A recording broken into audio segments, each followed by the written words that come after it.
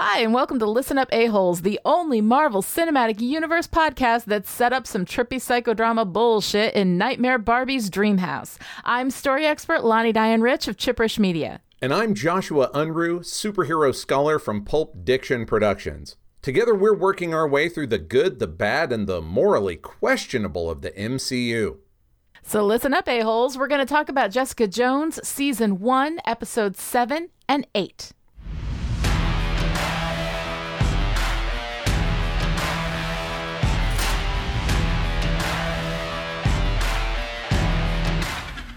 All right, Lonnie, I may have backed the wrong horse on topics this episode.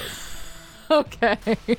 I mean, in all honesty, I kind of wish that I could have saved some more of Jessica's business until here towards the end of the first season, you know? Yes. I mean, I know I really couldn't, because the a-holes would have rioted if I'd made them wait one more minute for talking about Kilgrave. Right. And I regret nothing about my love letter to Patsy. But it feels weird to do more than one episode of Jessica's own show without mentioning something about Jessica. Sure. Yeah, no, I can understand that. It's weird. That's weird. At any rate, things are going to get a little thin on the ground here towards the end of season 1. And if I'm honest, I have no idea what we're going to talk about in season 2. So, things to look forward to. Right. But what I did decide to cover this episode were the loves of Jessica Jones. I like it. Yeah, I liked it too until I realized what 2 episodes I was going to tack it on. Maybe not the best plan that I've ever made. Oh, well. Maybe not. So anyway, these are the many loves of Jessica Jones, and honestly, they're mostly failed relationships, but if we're brutally honest, that makes sense because don't all of us have more failed relationships than we have successful ones probably? You know? Yeah, I think most of us probably. You know, the best most people can expect is a tie at 0-0, and I'm not sure that's right. Better. So, at any rate, here we are. Let's talk about all the men Jessica's loved before. The first recorded crush of Jessica Jones, according to her internal fictional chronology, not according to publishing date, is, believe it or not, Peter Parker. I love it. Now, I'd like to say Peter Parker, a.k.a. The Amazing Spider-Man, but she actually had a crush on him before he was Spider-Man. Oh, that's sweet. Did they go to like the same high school or something? Yes, they did. In Alias number 22, we discovered that they both attended Midtown High together. Wow. So we have retconned Jessica into a mid-60s comic book, which sure, why not? Jessica had an unrequited crush on permanent human wallflower Peter Parker, and the day that she decided to tell him, she followed him to a science exhibit in order to confess her love. But she never had a chance because that was the day he was bitten by a radioactive spider. Wow. And left the science demonstration early. Her luck is just terrible. It's pretty garbage. Yeah. I mean, and to be honest, that's the best of her bad luck. Like, that's as good as it gets. Not just in men, but in general. In general, right. So she never gets to tell him because he stumbles out of the science demonstration feeling sick. She follows him out to the street but loses sight of him. For those of you who have read that issue of the comic book, that's because he nearly got hit by a car and jumped a city block away and climbed up a building, discovering he had spider powers. So it's not her fault. It's not like she's a bad detective. There was probably no way she was going to be able to follow that guy. For our next recorded romantic interest, we have to jump well into the future. As mentioned previously, the Avengers beat the living snot out of Jessica after she attacked the Scarlet Witch while under the control of the Purple Man. You may recall that Jean Grey helped put her mind back together and woke her up. And after several months of recovering from that ordeal, she began dating Clay Quartermain, agent of S.H.I.E.L.D. Oh, man. Now, I'm reasonably sure that I've mentioned Quartermain before.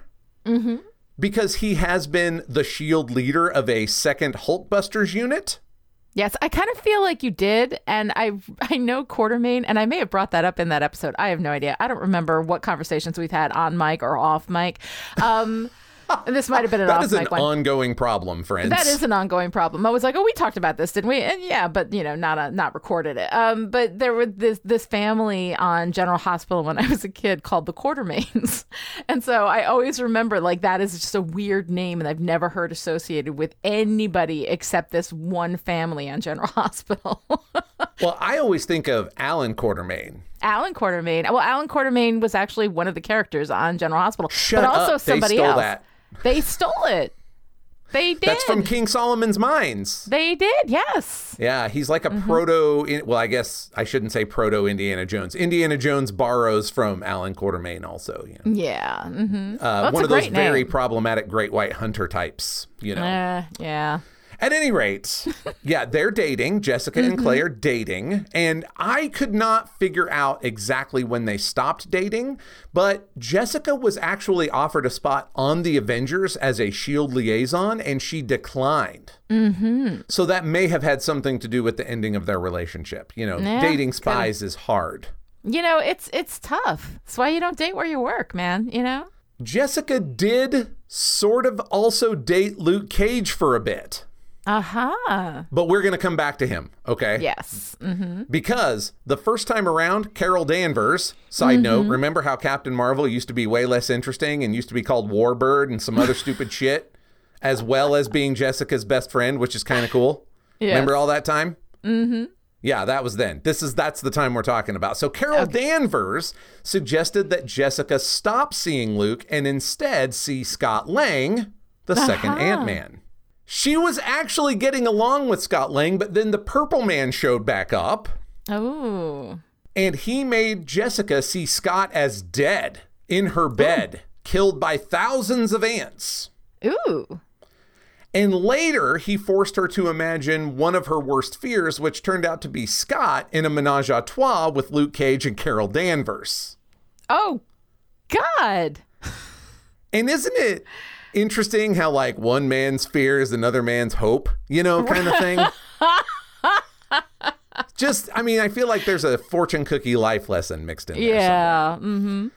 None of that is what broke them up, though. Believe it or not, the Purple Man is not what broke up Scott and Jessica. Wow. Jessica confessed to Scott that she was 3 months pregnant and that it wasn't his child, and that is the moment they parted ways. Yeah. Which returns us to Luke Cage. Mm-hmm. Because it's Luke's baby. Ooh. Luke and Jessica decided to keep the child and also confessed that they cared for one another, but they weren't really sure like what their relationship was, you know? Mm-hmm. Now, since then, and a whole bunch of other, you know, ups and downs and relationship shenanigans, they have decided to make a life together, which led to Jessica kind of sort of joining the Avengers, as I mentioned, and taking on the name Power Woman. Yeah. As an homage to Luke Cage, because he used to be called Power Man before Brian Michael Bendis decided superhero code names were stupid in the early aughts. Later, after a lot of Avenger shenanigans and Jessica quitting her job at the Daily Bugle, that's a spoiler for next week's The Many Jobs of Jessica Jones, they had their baby. And Jessica agreed to marry Luke, but she kept her name Jones. Yes. Which is great.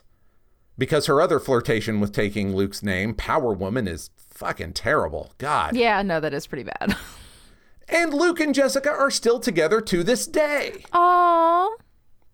And in case you were wondering, they named their daughter Danielle after Luke's best friend, Danny Rand, the Immortal Iron Fist. Wow.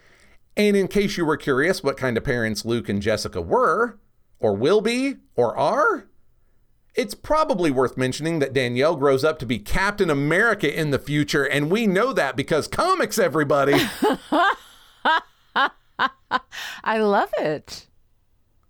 So that's it. I said the many loves, but there aren't that many, but there's a lot of tumult in the ones that there are. So well, I like that she ends up with Luke Cage. I mean, I know nothing about Luke Cage except, you know, what we've got in this show. But I love him, and he is like my favorite thing. So I kind of do want them together eventually, you know. Yeah. I like where they've ended up. I may have mentioned that in the early issues of Alias, I was very uncomfortable with their relationship. Mm-hmm. But again, that's because well-meaning man writes female protagonists. And and there's, So Luke Cage actually has a much higher profile in the Marvel Universe at large. And we basically got a show because Brian Michael Bendis decided he needed to come back. You know? Because for a long time he had lain fallow. He was, and we'll talk more about this in his show, of course, but he was basically Shaft with superpowers. Yeah. Which is great. But it's not exactly going to carry you into a new millennium, you know. Right. So I like where they wound up. I was a little more uncomfortable at the beginning, but I really do like that there's a stable married superhero couple with child, you know, who isn't Reed and Sue Richards, because the Fantastic Four is complicated. So they're more normal, God help them, than the Fantastic Four. Yeah. And considering that Marvel has kind of like a fear and loathing towards married superheroes, I mean, rather than just have them get a divorce, they let Peter Parker make a literal deal with Satan to undo his marriage. My God. Yeah. It's very nice. It's very nice to have this like healthy, complicated, but still together married couple and child doing superhero shit together. And we know that they're casting their ideals into the future because Danielle grows up and puts on the flag and carries the shield. Like there's nothing better than that in the 616. Yeah. So I like that. Well, it's nice that we have this in the comics, this example of like good functional relationships, because I got to tell you, in the television show, I don't know that this Jessica is ever going to be functional. No, it's much less so. Much less so. There is a lot going on in Jessica's own internal story, you know, where she has some sort of different run-ins with Kilgrave in the comic book that sets her up to want to be a little more, I don't know what the right word is. Like she makes a little more effort towards her own mental and physical health in the comic books. Yeah. Which the situations are different enough that it makes more sense, right? She also has like some support in Carol and Luke. She's not just on her own, you know. Yeah. Yeah. Is she edgy in the comic books the way that she is in the TV show? Yes, that's what I meant. Like at the beginning, they are very, very similar, but then her own internal story kind of diverges pretty hard. Her story has to deal with Kilgrave, but because of the very nature of episodic comic books and that she started out with a much more sort of case of the month thing going on with the books, it wasn't as focused on Kilgrave. So definitely they had to deal with that, but also when they dealt with that, it just went very differently. Like it empowered her differently, and then, you know, she winds up dating Luke and there's a baby and she feels like she's got to get her life together for the baby. And I don't know how women of the world feel about that story, but I mean, I can personally attest to, I felt like I needed to get my shit together when I was about to be a dad. So, you know, it rang true to me that a little bit more support and a little bit less fraught Kilgrave and the addition of a family would put her in a much healthier position. So, yeah. Okay, well, now we get to talk about unhealthy Jessica in season 1, episode 7, aka Top Shelf Perverts. In AKA Top Shelf Perverts, Jessica gets drunk, thrown out of a bar, and then holds Jerry's ex-wife Wendy over a subway platform and threatens her to get her to sign the divorce papers. Jessica slips, drops Wendy on the tracks, and then saves Wendy, but hesitates a bit before jumping out of the way of the oncoming train. Malcolm finds Jessica almost passed out in the elevator and brings her into her apartment, where they find Reuben with his throat slit by his own hand. Kilgrave was there. Jessica decides the only thing to do is confess to the murder and have herself thrown into Supermax prison, where Kilgrave will have to go through 7 layers of security to get to her. It's a plan. It's not a great one, but it's a plan. Speaking of stupid plans, Trish is still sleeping with Simpson, and she trusts him to go spy on Kilgrave to find out where he is, at which point she somehow thinks she'll be able to deliver Kilgrave to the hermetically sealed room. Simpson, of course, lies to her about not seeing Kilgrave. He watches from the road and does little else while Kilgrave sets up Jessica's childhood home. Jessica spends the day preparing for incarceration and tying up loose ends. She gets Hogarth to represent her, goes to threaten Trish's mom, and climbs to the top of the Brooklyn Bridge to say goodbye to the city.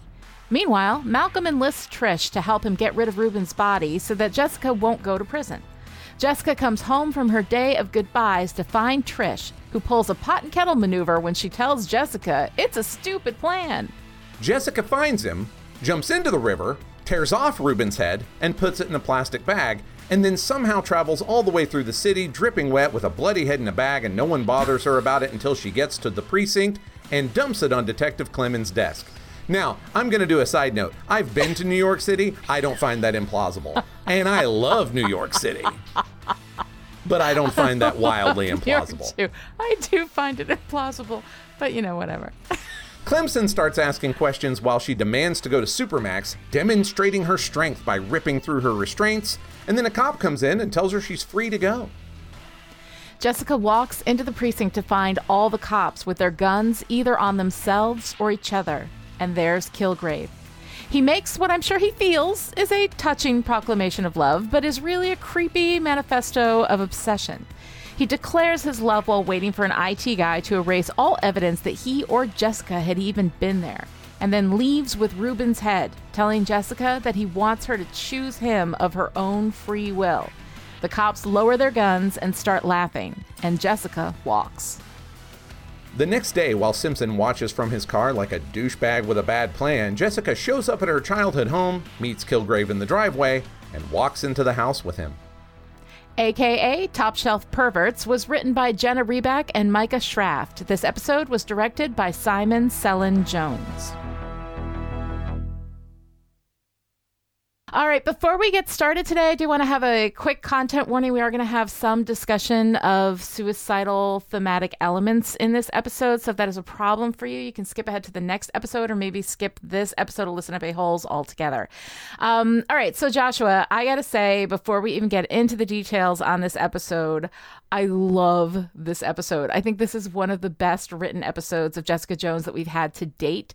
Not just in the movement of the narrative, but in the moment-to-moment, dialogue that's being said, these character interactions. It is so incredibly, incredibly good. And I'm curious what you felt about it. I agree.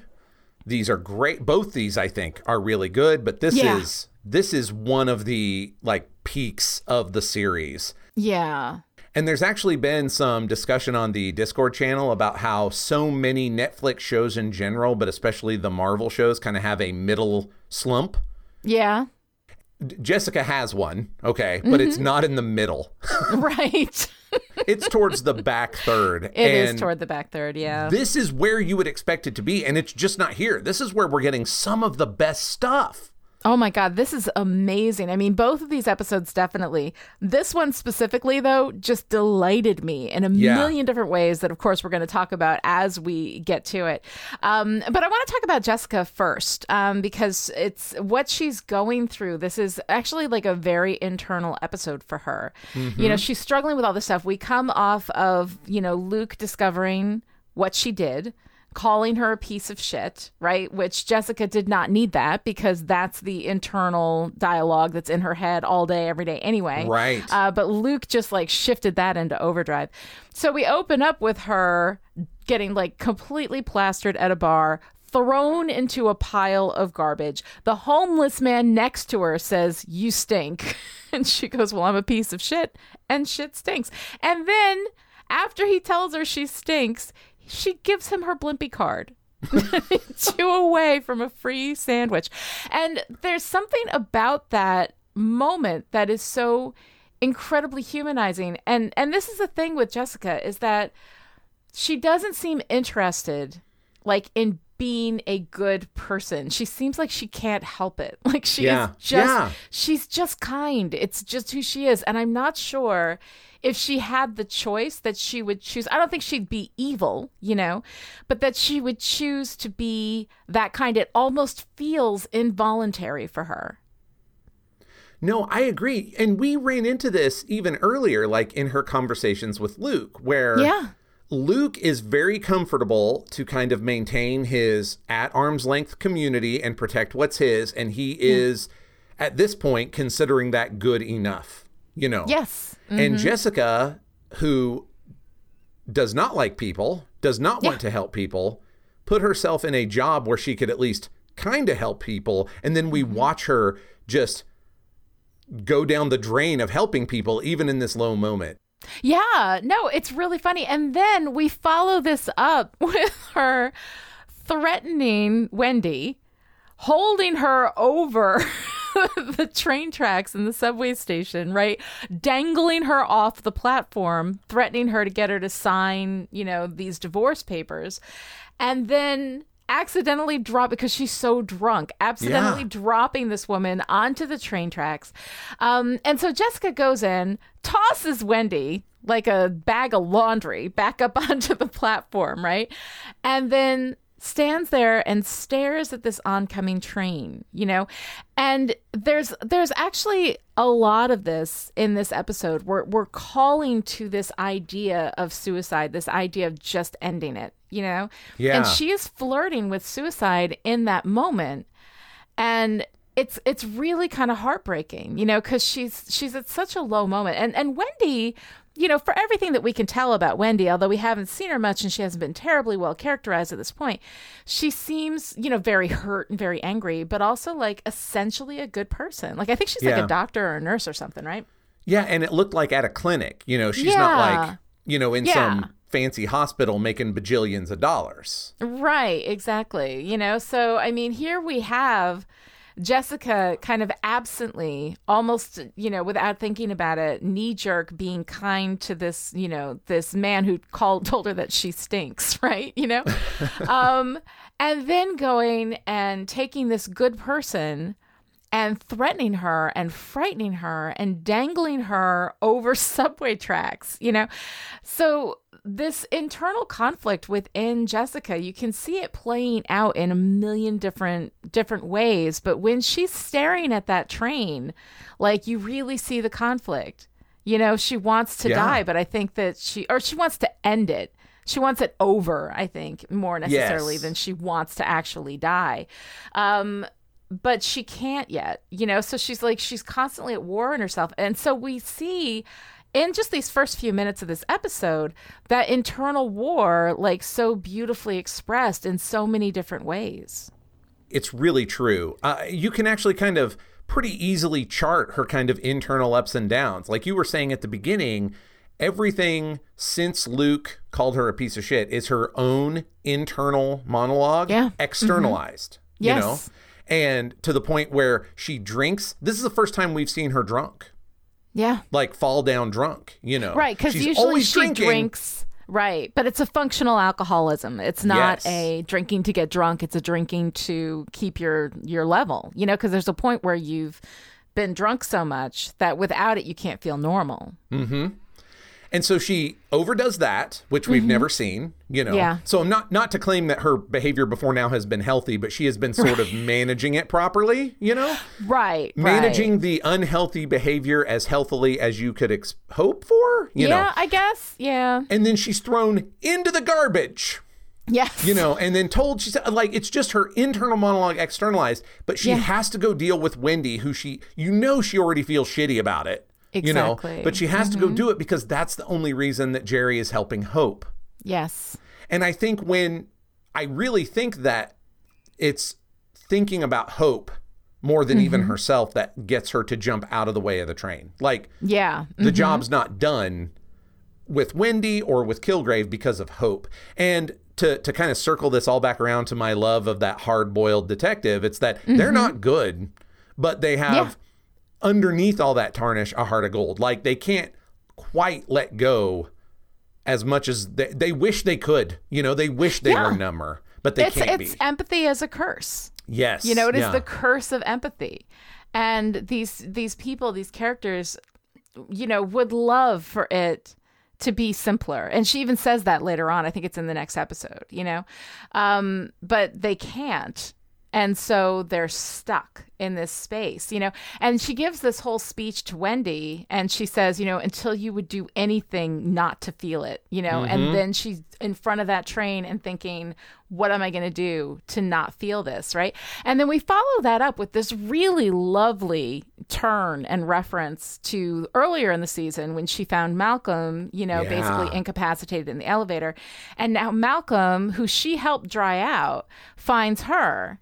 incapacitated in the elevator. And so those tables have turned, and he's helping her into her apartment, you know. And earlier in this episode, we, of course, saw Kilgrave interacting with Ruben. And then he brings her into her apartment. She lies down on the bed and discovers Ruben dead in her bed, you know. And it's one of the most horrifying things. She's got his blood all over her body. She throws herself against the wall, and you see the blood as she falls, as she slides down the wall. You see the line of blood that was on her back. And there he is with a knife in his hand, clearly had slit his own throat, you know, and then died in her bed. And she cannot anymore. I mean, this is the point where she breaks. She looks at her hands, and of course, like, you know, could we ever possibly go for, she's blood on her hands, like literal blood on her hands. We're not even in metaphor anymore. You know, we're just putting it right out there. So it's this really nice thing. And then, like, this idea to go into Supermax is, again, I think, like, another form of a dance with suicide. If she's in Supermax, first of all, Kilgrave would have to go through 7 layers of security in order to get to her. It would be recorded. She would have evidence, and that's part of what she wants. But also, if she's in Supermax, then the weight of the responsibility of her power and her choices kind of goes away. Yeah. You know, it ends it in a different way. It's not a suicidal way, but it's treated as suicide. She spends this day, you know, her last day, you know, saying goodbye to people, threatening Trisha's mom, you know, going up on the Brooklyn Bridge so that she can look down over the city and say goodbye, you know.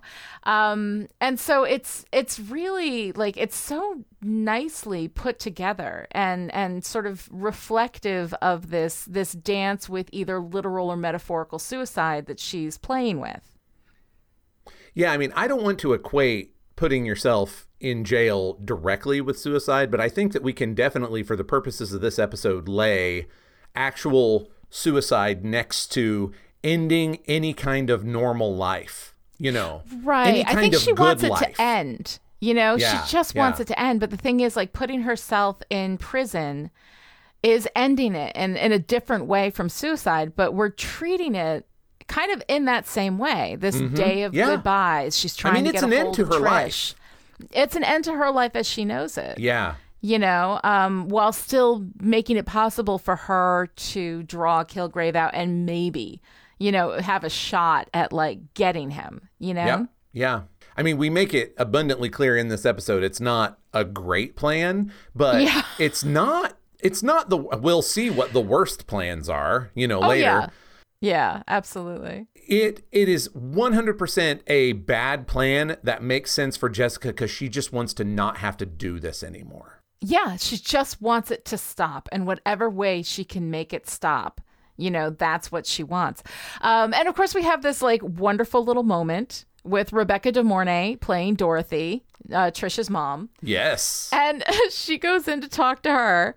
And she says, you know, she's like, don't go near her. And Rebecca De Mornay is like, I'm her mother. And she goes, you're her pimp. And it was kind of nice the way that they, like, you know, she goes in and she threatens her because she was what was keeping Dorothy away from Trish. And she knows if she's in prison that Dorothy is going to find a way to get to Trish. And she's like, Trish does not have any defenses against you. Yeah. You know? So she's going in. If you try anything, I will find out. I will come for you, and it will hurt. So I kind of liked that. Yeah. I love the glimpses that we get into Trish and Jessica's backstory. Yeah. Before we get to the flashbacks. Yeah. You know? Like, even before that, we get a lot of the shading filled in here. And I'll put a pin in this for some of our conversation about Trish. I think this is the beginnings. We can kind of start understanding why Trish is so focused on no longer being saved by anyone, but especially Jessica. You know, because it's pretty clear. I mean, I think Jessica would say, you saved me too, because you gave me somebody to care about. You know, you gave me a sister. You gave me family after I lost mine. But Trish's, you literally saved me from the hell that is my mother and the career she built for me. It, you know, feels a little more pointed for Trish, and she doesn't want to be in that space anymore. And we can see that here we are in the present, and Jessica is still saving her. Yeah. Mm-hmm. Yeah, it's good. That's good stuff. There's a lot of relationship stuff between Trish and Jess that gets filled in by Jess's conversation with Trish's mom. Pretty strong writing. It's really, really well done. And that's the way you do it. You know, you sprinkle in the exposition into motivations that are current, you know? So it was a really, really nice scene. I enjoyed that a lot. And then, you know, later we have her finally all day. She's been looking for Trish, you know? She comes back. Trish and Malcolm have, in the meantime, gotten rid of Ruben's body. Whew, yeah.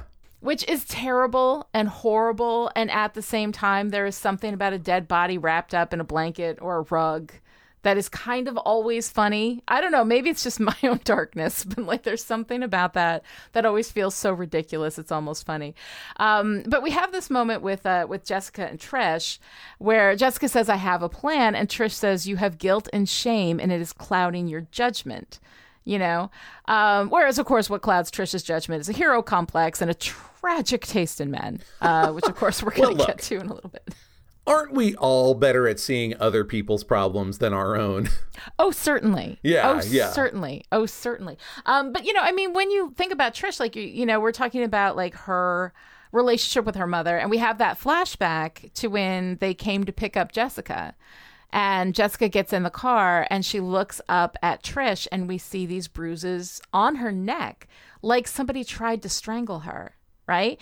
And presumption is that's her mom. But I mean, the thing is, like, her mother being essentially her pimp, right? You know, making money off of what she has Trish doing, leaving visible bruises, you know, on her daughter feels like something that would endanger her. So it felt a little weird to me. I have kind of two thoughts about that, and one of them is slightly spoilery, but I'll dance around it. You know? Okay. I mean, one of them is I think that Trish's mom also has substance abuse problems. Yeah. I don't think Trish came to that on her own entirely, you know. In fact, I think probably Trish's mom enabled that to a certain extent. So right. What I would say there is, if we assume that the physical abuse is directly from Trish's mom, it's possible that she's not always as in control of herself as she would like to be. Yeah. The other thing is, looking forward to something we discover in season 2, the "you're her pimp" may be more literal than we think right now, and it may not have actually been Trish's mom that bruised Trish up. Yeah, but we'll put a pin in that for season 2. Right. Yeah. It's disturbing no matter what, and I think absolutely, it gives us this like this kind of insight into Trish's, you know, nobody is ever going to lay their hands on me again. You know, like that whole thing and like her whole hero complex and all of that. I think it does kind of open up that space to understand a little more deeply where Trish is coming from, you know, with that stuff. But then, you know, we have Jessica going out, finding Malcolm, who has just, you know, dumped the body in the water, diving into the water, ripping Ruben's head off, putting it in a plastic bag, and carrying it to the precinct, which I hope is around the corner, because that's an awkward way to travel.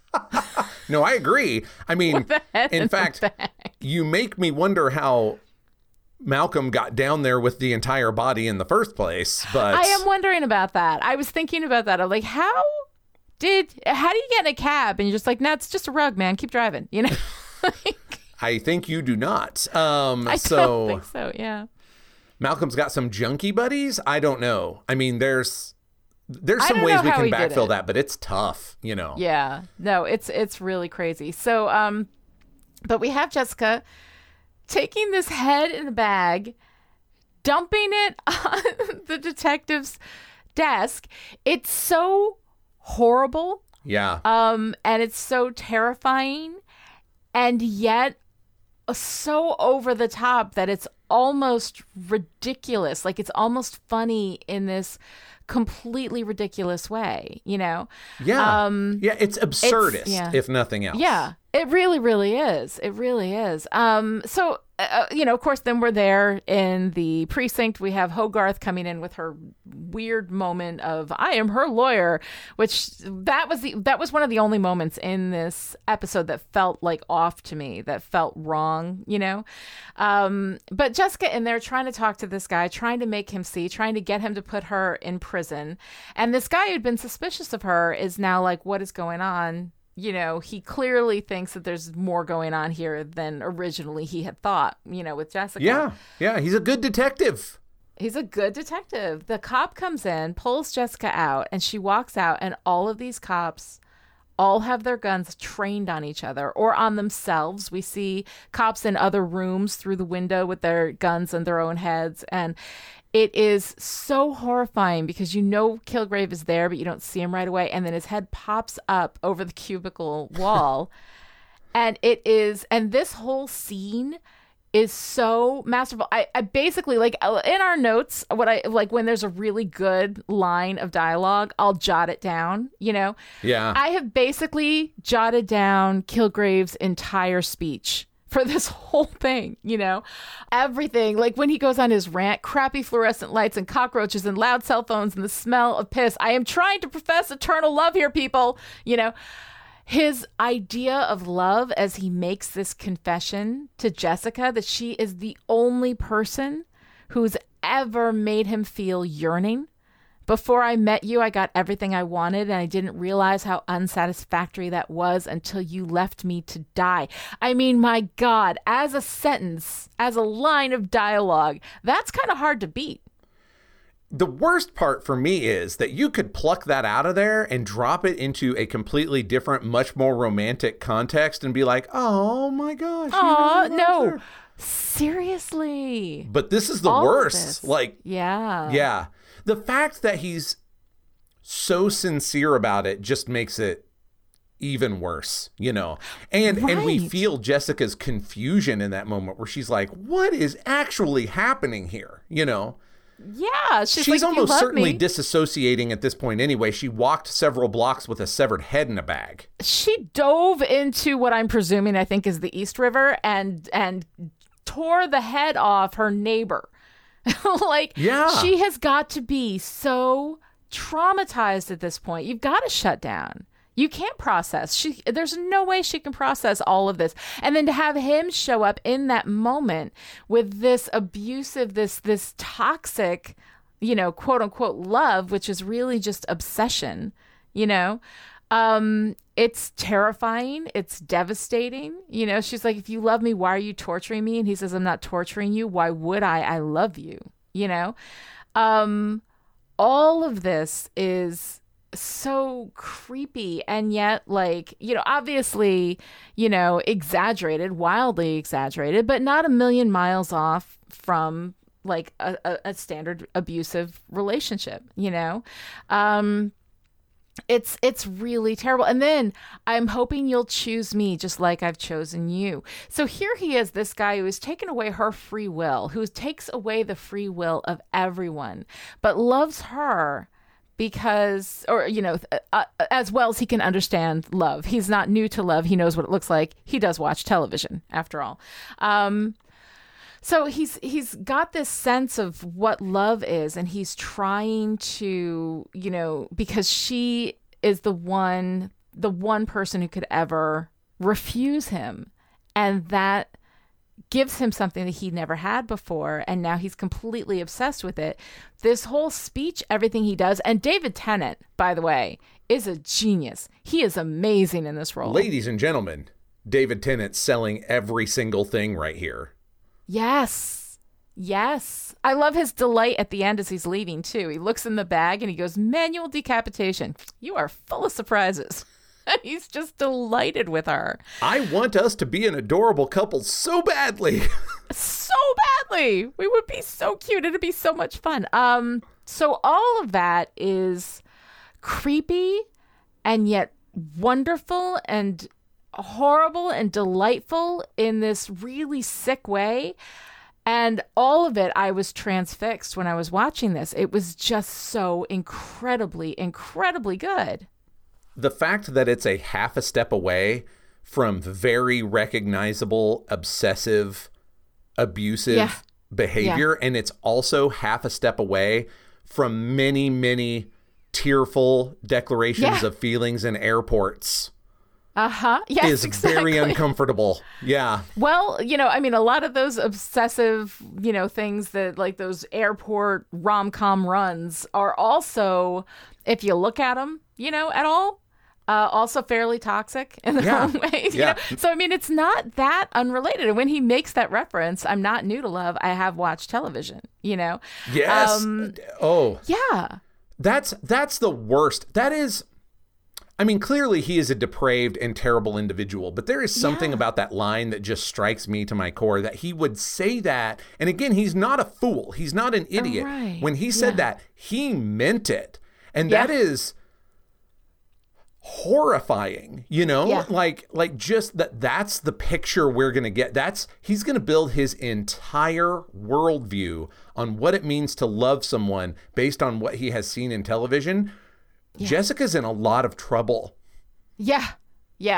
And the thing is that the idea of romantic love that is sold to us through our media is, not a million miles away from this toxic obsession, and that ends up causing a lot of problems too. So all of it, I think, it's one of the most brilliantly written scenes and acted scenes like in television. It is so wonderful. And then these cops are there, it is so horrifying, them with their, guns trained on each other. And then he says, in 30 seconds, you are going to put down your guns and you are going to laugh. This is the best joke you've ever heard, And when they start laughing, I mean, it adds to that creep factor. It's so wonderfully done. Yeah, it's a funhouse mirror, and I love it, but I'm also glad when we leave to go to a different funhouse mirror, but still. Yes, exactly. But let's go back a little bit to a previous funhouse mirror with Trish. I have such complicated feelings toward Trish. Yeah. I both like her and can't stand her at the same time. I mean, I think these are the right feelings, though. Okay. All right. So it's not just me. I mean, I think of the two of us, I'm finding that I have a little more sympathy for where she's at, Mm-hmm. But I mean, I share your frustration. Like, she's complicated. I mean, everybody on this show is complicated, but she really is like making very good decisions at the exact same time that she is making very bad decisions. Yes. And that's complex. Mm-hmm. It makes us feel things. Conflicting things about her. She's just a person. Like, she's the least powered person in that whole trio, but she decides that they lost Kilgrave and that's all about her. So she has this plan to go after him, get him into the hermetically sealed room, on her own, and won't talk to Jessica about it. It's an incredibly stupid plan. And then Simpson is the worst. And I really don't need to see her and Simpson having sex ever again. It's just gross. We have unplugged the fairly healthy sex scenes of Jessica and Luke and plugged in the unhealthy. I mean, they're also shot very similarly, and it's just two attractive people doing what they do and all that stuff. Mm-hmm. But the context of the whole thing is so different, and which makes me think it's probably purposeful. I think so. But Simpson is so incredibly gross. And I just every minute that we spend with him, I am more annoyed by him as well. But we do right as I'm hating Trish and I'm like, oh my God, you're being so stupid. Just shut up. We get this moment where Simpson says some people need to be removed from this world and Kilgrave is one of them. And she says, we don't get to decide that. Killers decide that. And that's what makes them killers. And then I'm like, all right, I like her a little, She says the hero stuff. Right. And then she says, I want Kilgrave to live long and alone and despised until he wants to die but can't. And I'm like, yes. I understand that. I feel very seen by that sentiment. It's still not justice, but it's a vengeance that does not taint her or Jessica further. Right. And it is and I understand that need for vengeance, I get that, the desire for vengeance.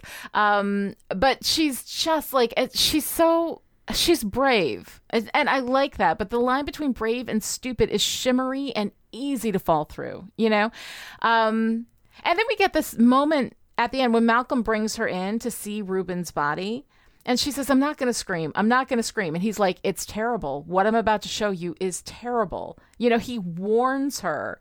And then, of course, we have her screaming, you know, which is this really stupid kind of sacrifice of Trish's essential character.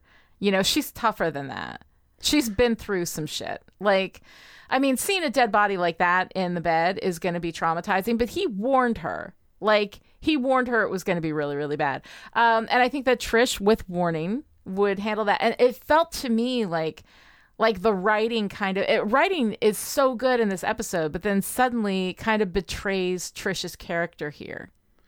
Well, yeah, I mean, she is sacrificed for a joke there. And I think even worse, like a follow-up line from her would have let them have the joke and also kind of salvaged her a little bit. Yeah. You know, because Malcolm says, you said you weren't going to scream. And if her response had been like, I was expecting Boogie Nights, not The Shining or something, right? To show she was prepared for some, she was maybe prepared for Jessica, like sick and, you know, dealing with her alcoholism or having, you know, she's prepared for Jessica in a mess, or I don't know what she's prepared for, you know. Right. But I mean, then it's like, murder. look at the context. But look at the context of everything that's been going on. I mean, there's two people dead in Jessica's elevator. You know, there's people dying all over the place. And if Malcolm is part of this and knows what's going on and says it's bad, then you know it's going to be blood on the walls bad. Yeah. Like, yeah. And Trish is stupid in a lot of ways, but like not in that way. So it's one of these things. It's one of these classic, you know,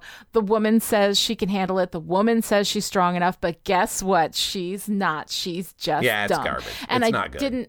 I didn't like it, especially because the writing and everything else is so excellent. And speaking of excellent, I just need to talk a little bit about Malcolm because I love him. I love him with every fiber of my being. His pulling Jessica out of the elevator, talking about how running helps with his sobriety, you know, keeping his cool. He calls in Trish. He's trying to protect Jessica.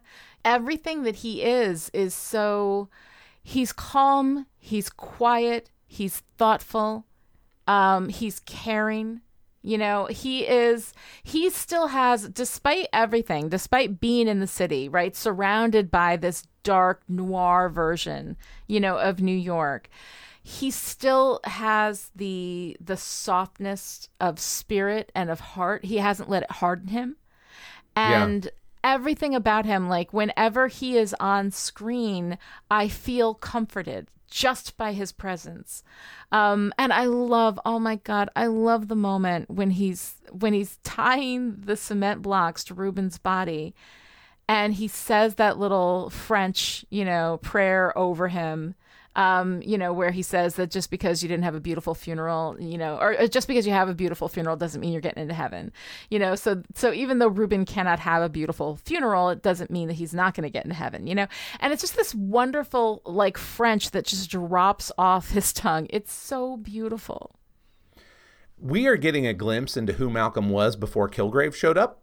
Yeah. You know, and I think the kind of quiet thematic point of that is that Kilgrave has defended himself by saying he was an addict waiting to happen. I didn't make him do anything he didn't want to do. Right. Well, does not seem to be true. I mean, people are complicated, you know, but to have Malcolm so quickly return to, I don't want to say just good habits, but like empathetic, caring habits.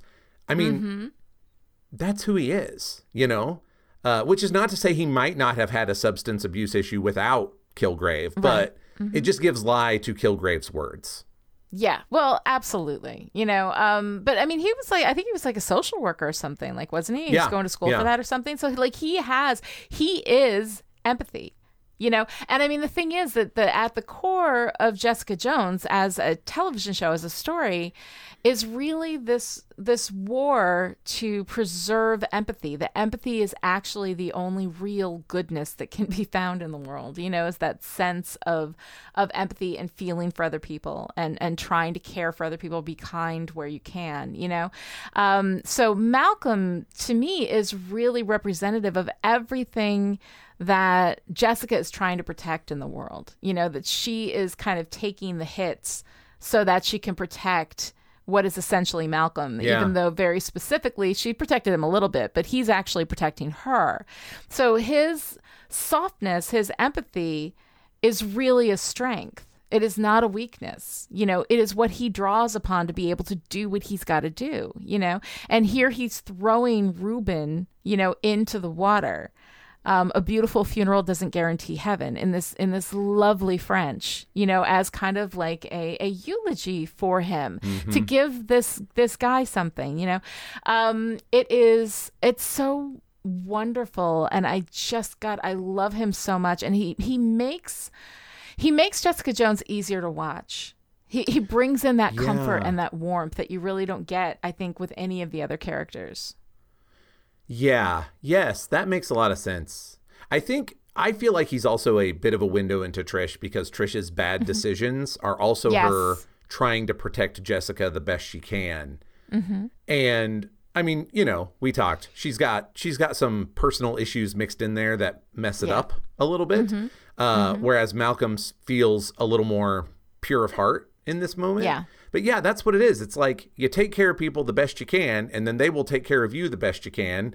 And I'm a little horrified that I can say that, and that we learned that moral by dumping bodies in the river. But, you know, it's a noir piece. It's noir, right? Yeah, it wasn't going to be all fluffy puppies. Absolutely. So then we get Reuben's sister, Robin, right? Who is so weird. Yeah. And she has been so awful, you know, up until now. The actress playing her is Colby Menifee, and I have no idea if I'm pronouncing that correctly. Probably not. But she's really, really good playing this strange character. And I absolutely love, like, one of my favorite, I mean, in a episode of television with a lot of great dialogue, there is this wonderful moment where she's talking to Malcolm and she's trying to find out what's going on between, you know, Reuben and Jessica.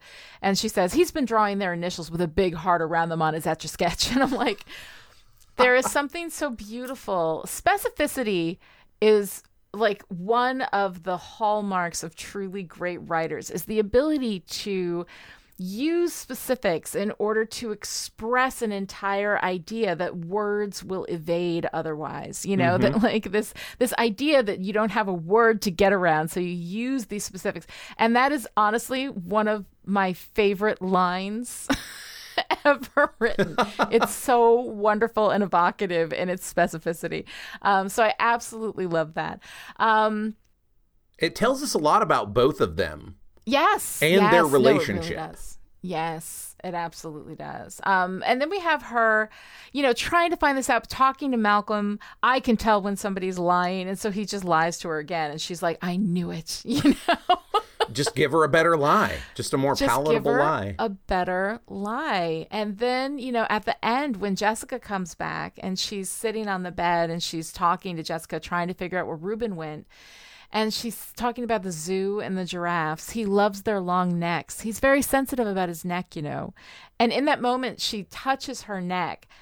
And it is so, like, you didn't need to do that, TV show. Like, you didn't need to do that. But it does, and it's like re-traumatizing. But, I mean, so beautifully and powerfully done. Like, I love it. But Jesus. At the end of this episode, it's a bit much. Well, I think I'm seeing it afresh through your kind of lens of, this is, you know, really all about empathy, right? Because we all found Robin and Reuben weird and off-putting from jump, you know? Yeah. And in Robin's case, really like just prickly and difficult to deal with. Terrible. You know, just kind of awful. Yeah. And then here we are when it's like, nope, these are human beings and you're supposed to feel a thing about them. And we're like, you bastards. Just, how dare you? You know, how dare you make me see first of all, you show me the assholery of these people, and then you make me see their humanity. And now I have to hold cognitively dissonant thoughts in my head. You know, don't make me do that. It is. It's really good. And she remains weird and prickly while still having that humanity. I mean, she's so upset that Reuben is gone, but in the moment, her concern is for him. He can't take care of himself. He needs me. Make sure he has this, And she just goes on and starts telling Jessica he doesn't like, the bread with the seeds in the crust, all of these things, and which show how she has been caring for him, in her way, while, also being abusive. I mean, let's not forget, we've seen how she talks to him, but there is such a complicated sense of empathy there, and there's such a complicated sense of who these characters are and making them, I mean, this is vulnerability, man. Vulnerability and some like sense of love, sense of goodness. We see how she loves him, and if he's gone, she wants to tell Jessica how to take care of him. At no point in those moments does Robin say, well, what the hell's going to happen to me now? At no point does she say that. She's concerned about him. He's so sensitive about his neck. He wants to go see the giraffes, I mean, it's so, and this is the thing, like, this is what Jessica Jones does to me. It makes me feel all of these contradictory feelings at the same time, and it's terrible and wonderful, and I love it. Yeah. Yes. Exactly that thing. Yeah, I know. And speaking of which, then we've got Jerry. I was about to say, speaking of people we absolutely don't have complicated feelings about. I don't care about Jerry or Pam, but I kind of love Wendy. Like, in these scenes, I do like Wendy. So while I don't care about Jerry and I have no complicated feelings about Jerry and there's no dissonance there, like in those scenes, I both don't care about them and enjoy Wendy. Yeah. I think I probably, my first watch through was in the same boat, but now knowing how things go and that this is a big part of why they go that way. Yeah. I'm just like, okay. But you're not wrong. Wendy is super strong and is like finally decided to sort of win whatever battle she can win here, Yeah. And it's not nothing, but it's also not what she wanted. Like, nobody wins here, but she's going to make it hurt. Which feels very Jessica Jones. Mm-hmm. Yes, it is absolutely very Jessica Jones. There's, she goes into Jerry's office and she says, you sent your freakish thug. You made me afraid. It was sickening, And I like, God, I don't know. I like the way she stands up. Jerry is terrible and horrible. And she knows what kind of a monster Jerry is. She knows everything. And she still stands up to her. And I like when she blackmails her and says 75% of your assets or you lose it all. And I'm like, all right, go Wendy. I like seeing her stick it to Jerry because I really don't care. I so don't care about Jerry and her girlfriend and even her ex-wife and all of this divorce stuff. But if I have to sit through those scenes, at least somebody is slapping Jerry. Here's your glimmer of hope. Exactly. Your glimmer of hope in this plot cul-de-sac. Mm-hmm. Yeah. Well, and I also, there's one more thing in the episode that I really liked, and it was this moment when Jessica goes to say goodbye to Luke, and he's not there, but the bartender comes out, and of course we have this magical bartender archetype, right? The guy behind the bar who knows all, and so he's like, he doesn't miss you. He only missed one of them, and she's dead, and that doesn't matter. And he just goes on this whole thing, and then he says, what happens when you burn a bridge? You got to learn to swim or fly, and then he walks off laughing, and I'm like, what even the hell is that? First of all, what in the hell is that? And also, by the way, Jessica can sort of fly, so exactly. But it was just such a funny and weird moment, and the character as the bartender is just so strange. I don't know. I it was weird, but I loved it. It sort of doesn't fit with the whole episode in a way, but it's so short that you're just like, wait, Jessica's just having a really off day. It's very complicated. Just an off day. So overall, I thought that AKA Top Shelf Perverts was actually pretty good. I think it's probably one of the top episodes for me in the run so far. Well, I agree. And it's one of the top episodes in one of the top shows. So as far as the Netflix MCU stuff goes. So yeah, it's a jewel. Hi, this is Dr. Kelly Jones of Welcome to the End Times, Still Dead, and Orgasm. Chipperish Media is entirely supported by listener donations, which make all the podcasts you love possible. Podcasts like Still Pretty about Buffy the Vampire Slayer, Still Dead about Angel the series, Listen Up A-Holes about the Marvel Cinematic Universe, Orgasm about explosive inspiration, Welcome to the End Times about Good Omens, Metaphors Be With You about Star Wars, and How Story Works about, well, how stories work. Chipperish Media's generous patrons keep all of Chipperish's great content free and ad-free.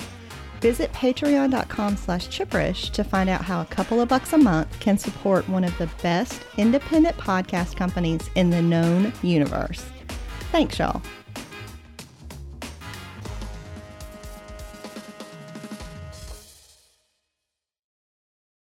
And now we can move into talking about another really great episode, Season 1, Episode 8, aka WWJD. In AKA WWJD, Jessica goes on a tour of her childhood home with Kilgrave, who has recreated the entire thing down to the last detail. Trish calls, not knowing Jessica's with Kilgrave, and reports that Simpson has gone missing. Jessica tells her not to worry, hangs up, and follows Kilgrave up to her room.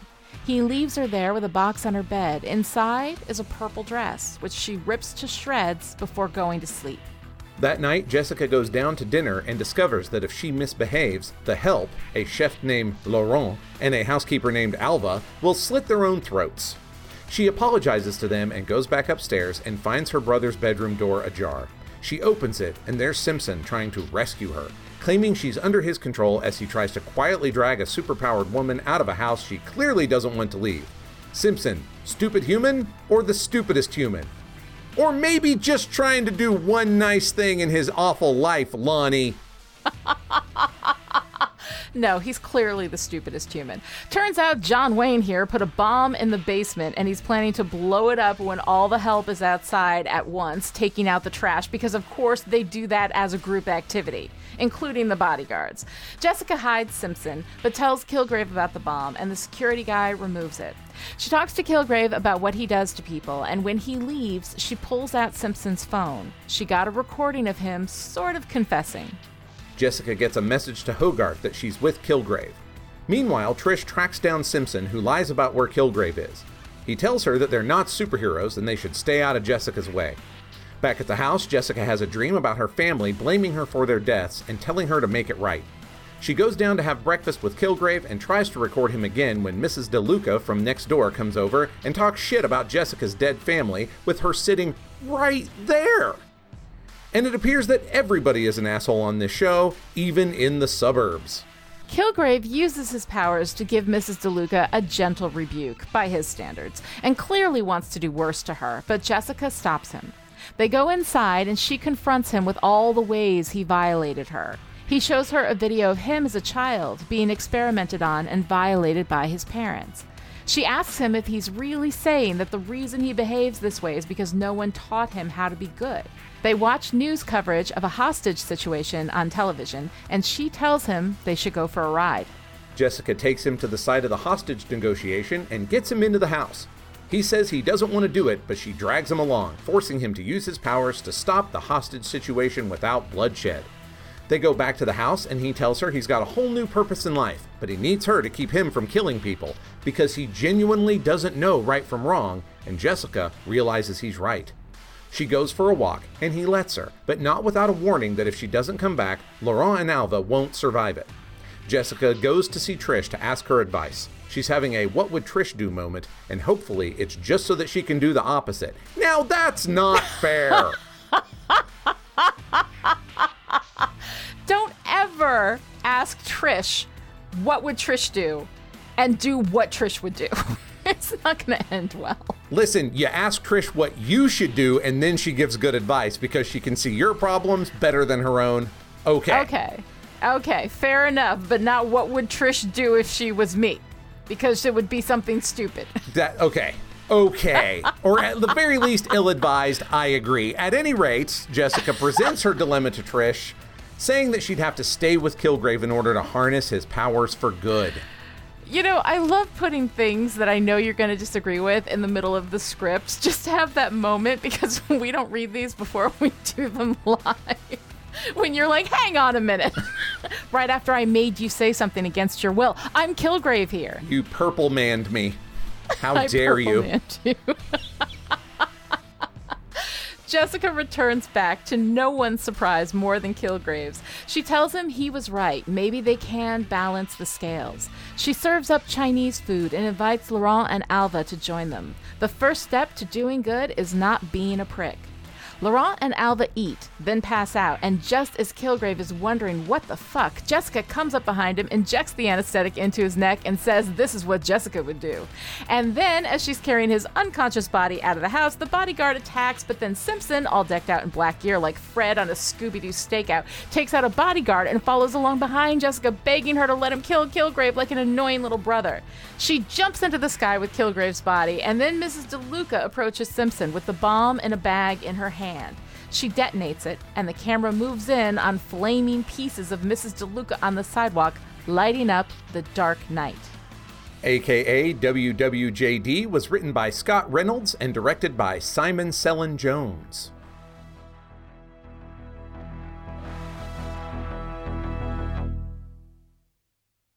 All right, so Joshua, this episode, maybe like it's pretty good, not quite as good, I think, as AKA Top Shelf Perverts. But it has some good stuff going on. What did you think about it overall? No, I agree. It's not as good as Top Shelf Perverts, but it does a lot of plot movement without us ever stopping to think about how much plot is being moved forward.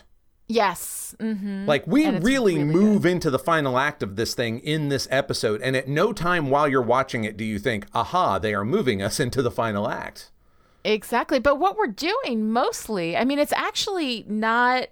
it is action driven in that, you know, the characters are making choices and taking action and doing things. But really what's happening in most of the movement is this internal shifting, you know, like this whole experience for Jessica where she's in her childhood home, you know, and then here is this guy who promises not to touch her until he gets her genuine consent, like a villain saying that to her. And then as he's saying this, I'm thinking, okay, is he a truth-telling villain? Which I love, by the way. You know, a villain that will not lie. You know, a villain with one particular virtue, I think is always really, really fun. And the thing is that, like, where would he develop his skills in line? He doesn't need to lie. It's true. Most of the time. True. Yeah. He would just be a walking bag of tells.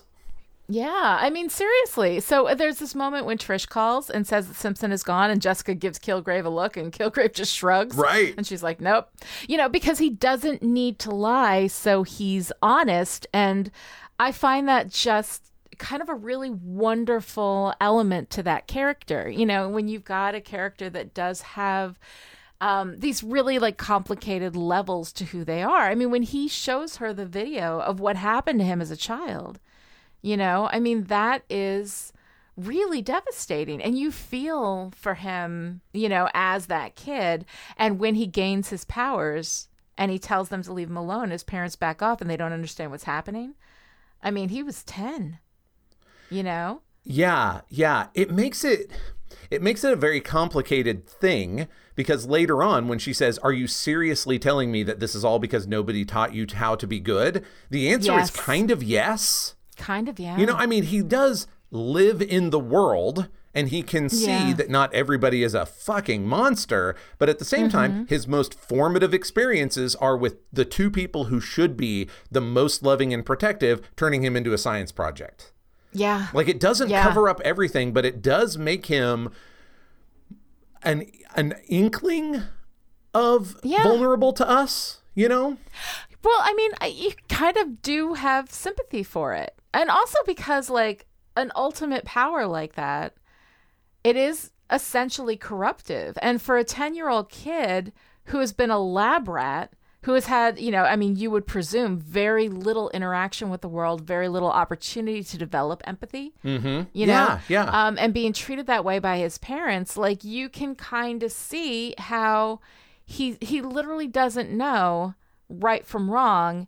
He's just doing what works. And, you know, and with the power, the kind of power that he has, like, I mean, there are a lot of people out there who we think would be good people, but if they had a power like that, You know, maybe not. A power like that with no empathy, no sense of guilt, no sense of responsibility, no conscience.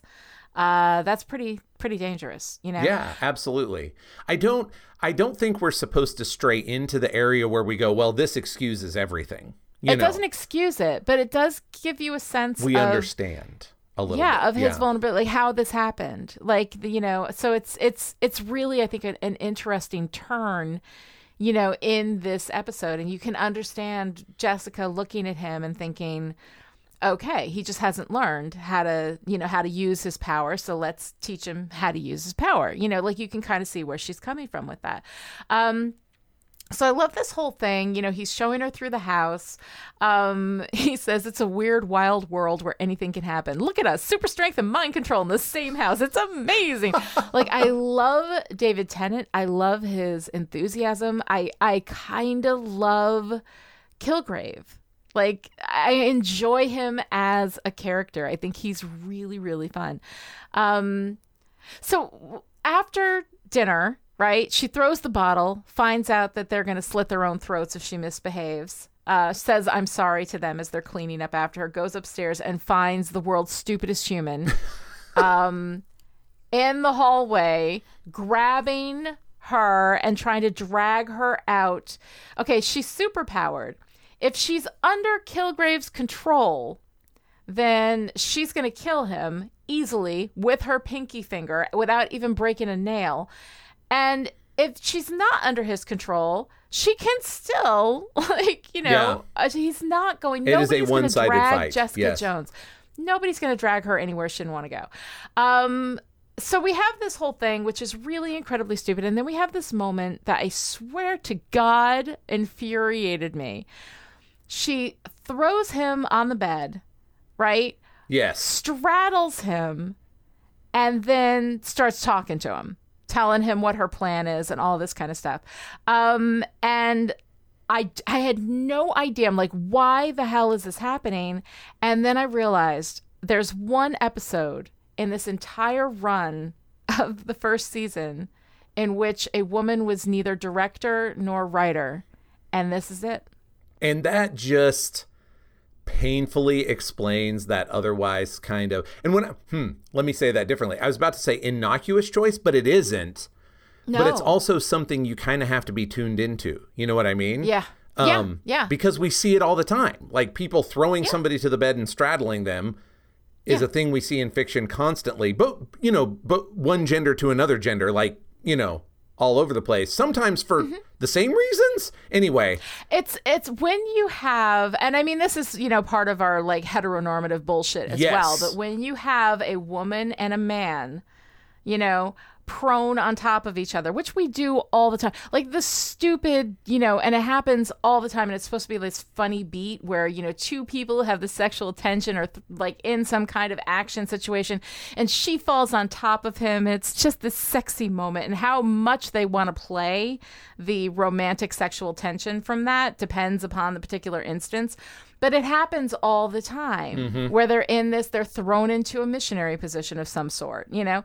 And it is, God, it's just fucking degrading. And every time I see it, it infuriates me. And then here we are in this show that has managed to avoid the male gaze with Jessica successfully all along. And then the first moment, and I think this is true, I'm pretty sure this is true because I remember looking at it when I first looked at the season. Okay, let me double check before I make this accusation. Let me double check and make sure, because I am pretty sure. Well, even if it's not the only one, it explains this this is beat. The only one. Yeah, this is because I remember looking that there was only one episode of the season in which there wasn't a woman in at least either the writing or the. But let me just make sure I'm right before I... All right, I just did a quick check, and no, it is not the only episode with both a man in the role of writer and director, but there aren't a lot of those episodes in this season, and we have usually a woman in the position of either director or writer on all of these. But I think the fact that we have men in those positions, you know, in this episode is probably not a coincidence that we also have this particular like, really kind of misogynistic trope, and so it's a little bit disappointing to see it there. I mean, it's a lot disappointing to see it there. It's really annoying, and the whole time I'm so distracted by it. I'm like, why is she straddling him on the bed? Like, there's no need for her to do that. She can throw the piece of shit up against a wall, which she did, so all of that I found really distracting and really demeaning for Jessica's character. The thing, it's like you can see, if you kind of look at the wider context, you can kind of see how the scene went that way. She can't really throw him because she's trying to stay quiet, Yeah. And he needs her to shut up and listen to him and all that stuff. And it just seems like throwing him on the bed where it's soft and quiet is like a reasonable response to the problems of the scene, except for your kind of raindrop and thunderstorm metaphor, Well, yeah, I mean, there is that. But also it's like she can throw him on the bed and stick her finger in his face. Right. Because she's powerful. She can throw him on the just bed, hold him there. Stay standing, and put her hand on his chest, on his neck, just putting pressure. Yes. There are a million things she can do. You don't straddle somebody on a bed without it being referential to sex. And that is not what this scene is about. That is not what Simpson and Jessica are about. It is an unnecessary sexual connotation in this particular moment. And I really, really don't care for it. Then, of course, he gives her this stupid, I put a bomb in the basement, idiocy, which, I mean, okay, like, I understand you took umbrage at my whole, like, stupidest human, whatever. But that is the stupidest thing. Like, because I'll wait until they take out the trash. Yes, because we all know that everybody takes the trash out together. Lonnie, as a he's family. lying about that. Oh, God. He's lying about that. He just said that to Jessica. He's not serious. He's going to blow them all up. He's a piece of garbage. Simpson is garbage human. Now, this is so... There's a thing I want to say, but it's a little bit of a spoiler for a future episode of this season. But I want to say that. Okay, how about everybody who doesn't want to have a spoiler, skip ahead 30 seconds. All right, go. I think that Simpson is standing in both for toxic masculinity in general, but also for a very American military way of dealing with problems. Blowing up a house in a suburban block where there are homes on either side that could easily catch fire. What, you can't do a carbon monoxide leak and then when everybody passes out, get the innocent people out or something? Like, do you have to? I mean, I guess when, all you have is a bomb, everything looks like a nail. I don't know, but I'm just like... I mean, I'm just saying, I feel like you feel the dumbest part of this is that he's going to wait for them to take the trash out. And I'm like, no, he's not. He's just telling that to Jessica. The dumbest part is all of it. The dumbest part is you sneak into this place and put in a bomb. The dumbest part is that you're going to blow up this house, which is very close to other houses. There are trees lining everywhere. You're not going to blow up one house. You're going to blow up 3 houses and take out a bunch of innocent people on that block. It's an incredibly dangerous. It's not a controlled situation. Not to mention the fact that hanging around, like trailing Kilgrave, and Kilgrave didn't see him sitting there. He's right next to the house. He's sitting in that thing watching him. Like, Kilgrave doesn't notice that. It's all like, it's poorly written. It's poorly executed. And if Simpson isn't supposed to be like the dumbest, biggest asshole in the world, I mean, I don't know. You are right about half of that. He is not a good person. And the phrase that would be floating through his head for almost everything you described is acceptable losses. Yeah. Which is why he lies to Jessica about it. Yeah. Because she does not have acceptable Trish. Losses. Right. But he's such an idiot. He's crawling into this house. He's dangerous. And Kilgrave has controlled him before. Like, he's taking unbelievable risks with this. And Kilgrave is going to come after him. I mean, Kilgrave, like, I all of it felt so dumb to me. And I'm like, why do we even need this guy? Why is this guy even here? What a space I'm in where I'm defending Simpson. He wants Kilgrave dead. He very seriously does not care who he hurts in order to get Kilgrave dead, but he also doesn't want to go to jail for a bajillion years for getting Kilgrave dead, which is why the bomb is attached to the gas line so that it looks like it was a gas leak problem. Like, this is actually a really good plan if you are okay with serious, acceptable civilian casualties. Taking out an entire block in suburbia. Yeah, like, it's just, no, it's But terrible. He is okay with that. We're not supposed to be. Yeah, no, he's the worst. He's the worst, but he's not dumb. Yeah. I don't know. I think he's pretty dumb. I think he's pretty dumb. I think the fact that Kilgrave did not notice him, as he's like sitting in his car watching every move everybody makes is just plot armor. There's no way Kilgrave's not going to notice that. You are putting me in a position where I have to talk about my past as a private investigator on this show. Yes, but you weren't tracking Kilgrave. It doesn't matter. That's okay. Okay, so here's a thing that I have been lightly attempting to leave off of this show about private investigators because I don't want to talk about all my dirty laundry, but I worked for a while as a private investigator. Yes. People are fucking oblivious, Lonnie. They have no idea who is watching them or who is paying attention to them. People are. Kilgrave is not. Kilgrave will be doubly so because he has hired security. No. Yes. I don't believe for a moment that Kilgrave would. Okay, I'm just saying, like, this character is not people. Like, what happens in real life and what happens in fiction is different.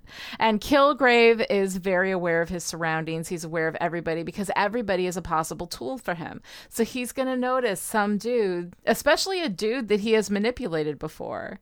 There's a lot of cars parked up and down that street. I'm telling you. All right. Parked cars are invisible. Argument. I think it's stupid, but let's go ahead and move on because nobody wants to hear us argue about private investigators. Fine. Like, I get anyway, that the you're final a private point is investigator. he's not good. I'm not defending Simpson or his choices. He is bad, and we are supposed to see him as bad because here's your very minor spoiler, he's gonna get worse, very shortly, right? Like, and we should see that already with him because he's lying to Trish, which he wouldn't have done a couple of episodes ago, right? Right. He's got a squad together, not a good guy. Like, he's, not a good person. Who's getting a group of other less than savory individuals to help him out with his plan. I am not defending his moral rectitude on any level, but I'm saying that if you want Kilgrave dead and don't care who gets hurt in the process, but it also can't be pinned to you, this is a rock solid plan. All right. Fair enough. I still think it's stupid. Okay. Anyway. It's definitely bad. He's definitely a bad person. So. Yeah. Which we can agree on, and now we can move on. I think we can absolutely agree on that and move on. So we have this wonderful, like, I don't know, a kind of face turn, sort of, for Kilgrave in the middle of this episode. Navel turn. Where Jessica pulls him out to attend to a hostage situation in which they go in, they use his powers to go into this house, to get the, women and children free. And then the guy who's holding the gun, Kilgrave says, put the gun in your mouth. And Jessica's like, no. And they have this whole moral argument, and Kilgrave's like, he can kill himself. He's never going to be a productive member of society, And then Jessica, reflecting Trish from the episode before, that is not for you to decide. Yeah. And I like that. And then they save this family. He sends the guy out to turn himself in. He'll drop the gun, go turn yourself in to the cops. And then as they're leaving, he's like, what a waste of energy. And then Jessica says, was it? You just saved 4 lives, right? And you can see that, like everything, this is like about power. The power to save people and the power to kill people.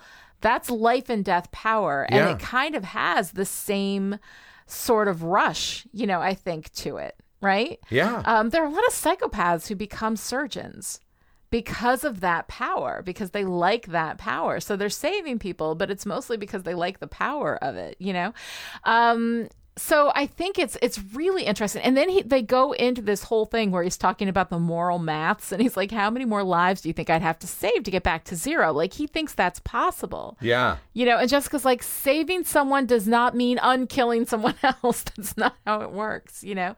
And so this idea of like the moral ledger, you know, has come up actually in a few shows that I talk about. I talk about Buffy the Vampire Slayer. We've talked about it there. Talk about Angel, the series. We talk about it there. This idea that, you know, if you've done these terrible things, if you killed people, that somehow saving people, you know, if your ledger is, you know, you've saved more than you've killed, then somehow that makes it okay.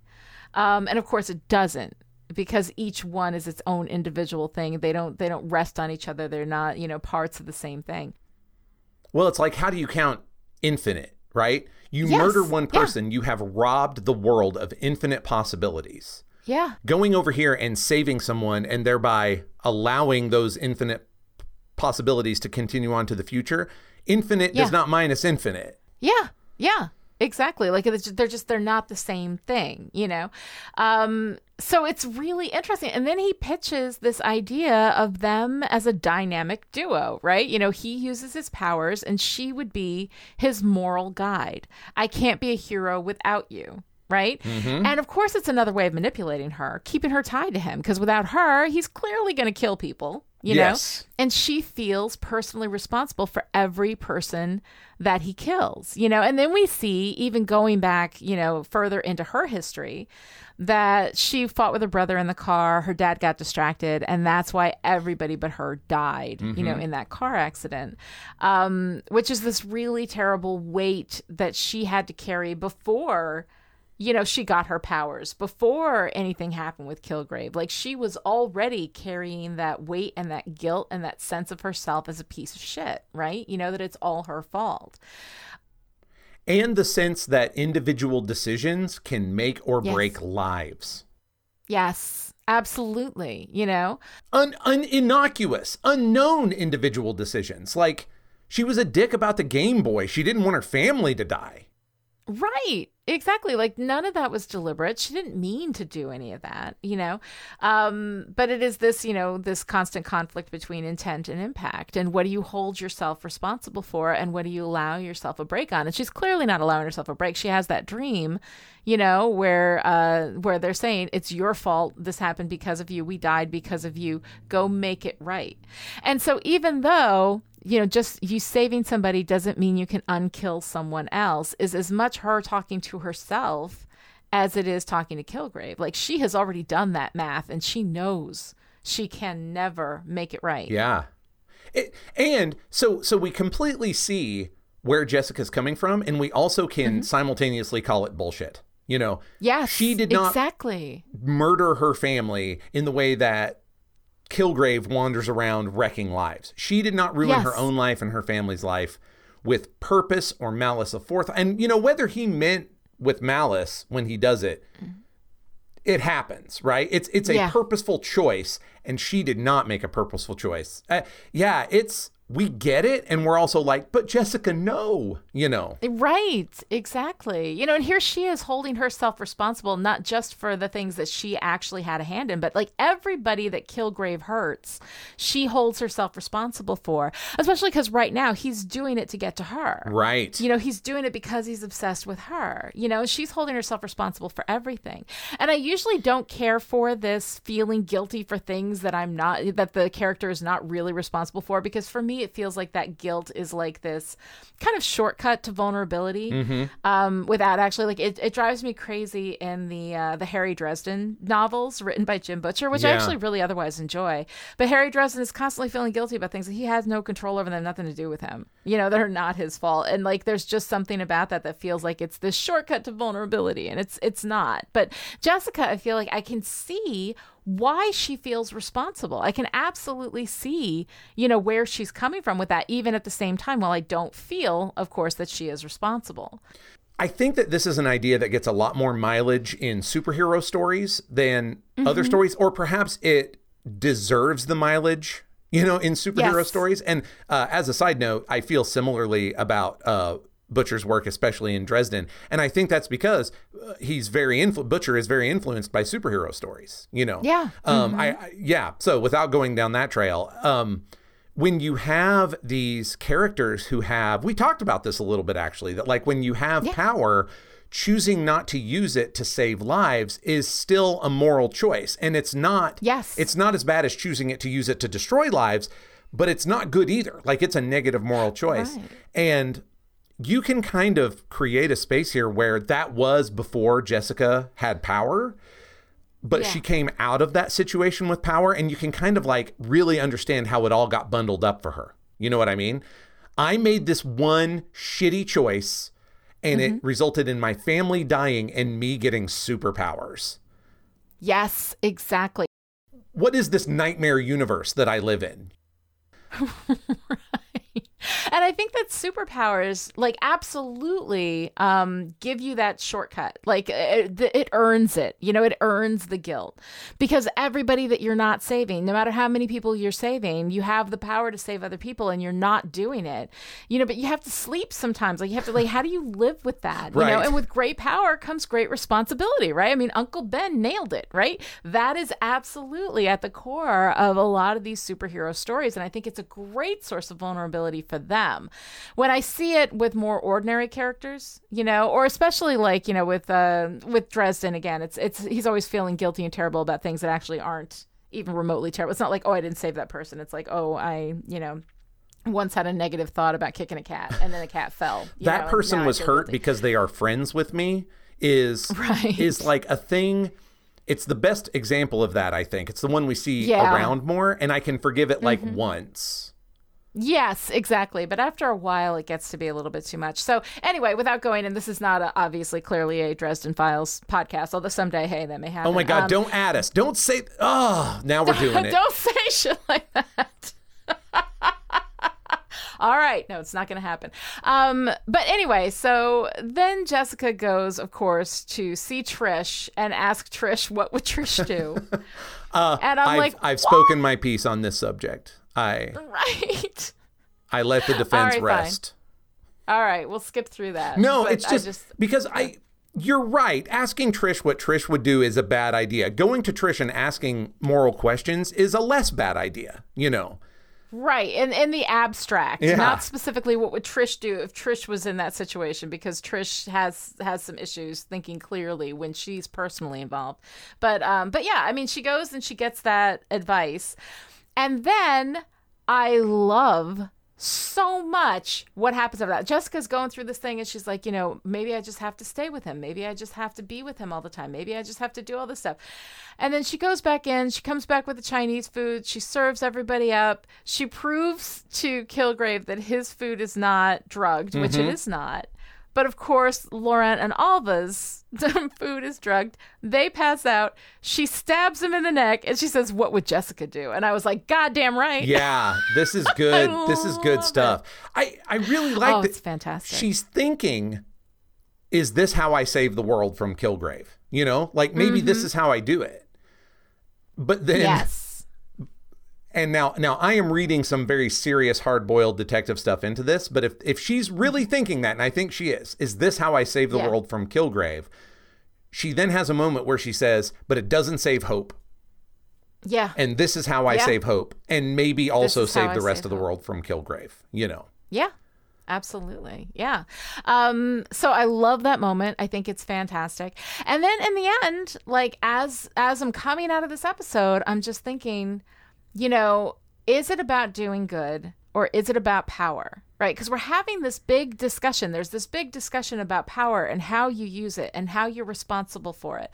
And you know, when you use your powers for good and what happens when you use your powers for evil, you know, and Jessica being, you know, essentially the Jiminy Cricket, you know, for a wild psychopath like Kilgrave, you know? And so for Jessica, who resents her power and isn't really trying to be good, but can't really help herself. Yeah. Like, I think it's just about doing good. I think she just like knows what is right and what is not right and wants to do those things, can't help herself from doing those things. For Trish, I think it's about power. She chooses to do good. She wants to do good, but it's really about having that own sense of personal power. She does not want to be personally helpless. That makes her crazy.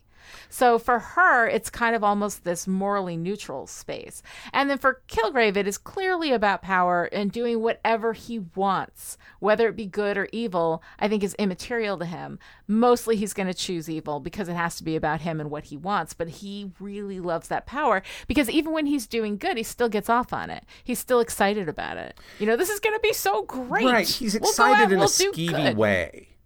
Yes, you know, absolutely. yeah. Because it's not about doing good. It's about using his power, you know? So I find that really interesting. I do think Trish is a little complicated in that space because I think what gets mixed into her otherwise pretty solid moral compass is the idea that she can no longer be helpless, you know? Like, Yes. it's not bad for her not to want to be helpless. That makes sense. It's not bad for her Right. to accumulate the kinds of power that can help other people and then to turn around and use it to help those people. But it's where that XY axis kind of crosses that it becomes very Right. muddy for her. Yeah. I mean, I think it puts her into a morally neutral space. I think that she would do good given the choice, but I'm not sure that that's her primary motivator, the way that it is for Jessica. Yeah, yes. I mean, I think it probably is her primary motivator when it's not about her and Jessica. Right. Yes. But mostly she wants to have power because she was powerless. Right, yeah. But You even know? then, I'm going to say from a superhero perspective that is not necessarily bad. You know, No. I mean, that's the essence But I don't of think Batman, it's necessarily really. good either. Yeah. You know, like I don't think it's I no necessarily longer good. want anybody else to feel as powerless as I feel right now, and I will therefore dedicate my entire life to making sure that as many people as possible don't feel that way. You know, that's Batman. Right. So we can't Yeah, but declare they're it still entirely powerless. bad. They remain powerless, though. I mean, even if he's rescuing them, they don't have their own personal power. It's his power that he is using and choosing to give to them. And that's the thing, like that I think Trish, what she's after isn't doing good. I think she's doing good as part of it, you know? Yeah. But what she's after is really about her own personal power. And I think that is the kind of thing that is actually what's funny in a noir story, you know, when you get to the idea of Yes. corruption. Like, that's the kind of power that is essentially corruptible, you know? Yes, I will agree with you. That you've got it. Is first of all, the context of this as a noir story where literally any power at all either cost you something or will cost you something is part of that frame of where we're not really talking about a superhero story right now. We're talking about a noir story. And also, as a side note for anybody who wants to talk to me about Batman, that's also why I think Bruce Wayne making that vow as a child is integral to the concept of Batman. That's an asterisk. I have other podcasts about it. Moving on. Go to pulpdiction.biz. There's tons of superhero stuff. If you are into superhero stuff and you haven't been to pulpdiction.biz, then do it right now. You will not regret it. I swear. There's amazing stuff there. Joshua has done so much with this. But back to Jessica Jones. There's just a couple more things that I kind of want to mention before we get to your analysis of the Doors in Jessica Jones. Absolutely, Which is yes. becoming a recurring segment here. There were a couple things that just delighted me. When Jessica's phone rings and Kilgrave takes out the phone, he goes, "It's Patsy." Right. I thought that was adorable. I absolutely love Kilgrave being like, how do you people live like this day after day, just hoping people are going to do what you want? It's unbearable. Yes, in that moment, he is all of us. And also we feel gross about it, you know? It is. I know. It is so fun. And then, of course, when Jessica says, you use your powers to compel murder, and he goes, tomato, tomato. Pure supervillainy right there. Yeah. I love Kilgrave so much. He delights me. He's a so much fantastic in these 2 villain. episodes. An absolute. And He's so good. And I'll say, at the time that this show came out, I think that they were doing some metafictional things with his villainy. Yeah. Because you had a bunch of ladies who fell in love with his doctor, you know, from Doctor Who. And then they came here and they were like, oh no, what the hell is this monster. This isn't my doctor. Yeah, yeah. Now, since then, we've got him in a lot of other stuff, and some of it's very dark and some of it's lighter. Yeah. And it's a more nuanced thing now. But when this show came out, it was basically, you knew him from his tenure as the Doctor, where he was like a beloved heroic figure, overall. So Sweet and goofy. Yeah. But yeah, I mean, gosh, yeah, it's tough, I think, if you are coming into it wanting to love the character. Yeah. But if you're coming into Jessica Jones content just to love David Tennant, I think you'll be happy. Yes, 100%. Yes, I agree with that. Absolutely. Yeah. All right, so take us through Jessica and her doors. Okay, well, the easy part first. Her war on doors does continue. She wrecks 2 more doors in this episode. One of them's to save lives. I'm just saying, this woman is a one-woman wrecking crew of doors in New York City and its surrounding environs. Now, as for her own door, this is actually kind of interesting and where the metaphor gets a little more conceptual, I think. Yeah. Because up till now, it has very much been centered on Jessica's own office/apartment door. Yeah. But we've moved the story away from that location, right? So we can't really focus in on that door. Although we do have some moments. We have the fact that Kilgrave is on the inside of it now at the beginning. Yes. And that he is the one who invites Ruben in and then sullies that space, so that her door still matters. But as we move into her childhood home, I do think that it is very telling that her measurements of her growth as a human being are on a door jam. Yes. She makes such a big deal about her brother's room. This door stays closed. And then when it doesn't stay closed, that's how she knows something's up, Right. And also, she uses her own childhood room as a safe haven, and it's largely just the ability to close a door that makes it so. Right. She closes it, locks it, puts the door or the chair up against it. Yeah. And also on the front of her door in her bedroom is "Do not enter." Yes. So we've Stay moved away out. from the door that is Jessica's that we have been most familiar with, and kind of into a larger world of doors that matter to Jessica. But nevertheless, we are seeing a lot of stuff in her life reflected in these doors. That is so interesting. I love that analysis. I think it's great. And in a much broader sense, she actually starts out top shelf perverts trying to solve the Kilgrave problem with doors. And gates and fences. All of these are just various levels of liminal spaces. Like that ability to enter or exit Jessica's life and how much control she has over that or does not have over that has just been like taken out into the wider world. And I don't think for nothing that we see these 2 episodes showing Jessica the most wrong-footed and then the most returning back to herself. Yeah. God, no, it's great. I love your whole door metaphor. I think this is fantastic. I love seeing that analysis. I am so glad that you care. I know. I think it's great. I love it. All right. So, I don't know. Does your favorite part have to do with the door? It does not, actually. It does not. Okay. So, longtime listeners of various and sundry Chipperish and Pulp Diction podcasts will know that Lonnie and I don't have great feelings about flashbacks, generally. We don't have great feelings about conflict that could be solved with a conversation.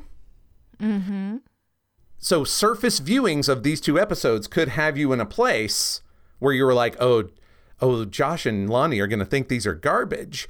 But it's not at all. Not at all. So my favorite part is how smoothly this entire story keeps moving along. Yeah. With the most in-character choices being made by and large, right? Like when Trish nerfs Jessica, it's not manufactured conflict. They're not talking because Trish doesn't feel worthy to talk to Jessica right then. And Jessica keeps pursuing her because Jessica needs to say goodbye to her. Right. I like that. And these flashbacks aren't just there to give us exposition a la Daredevil. Right. Here's who he is and how he came to be. They're there to give us even more emotional context to the choices that Jessica's making in the present. So, well, yeah, and she is living those moments. I mean, when we see the flashback, we're seeing all this happen in the house while she is physically there watching. Yes.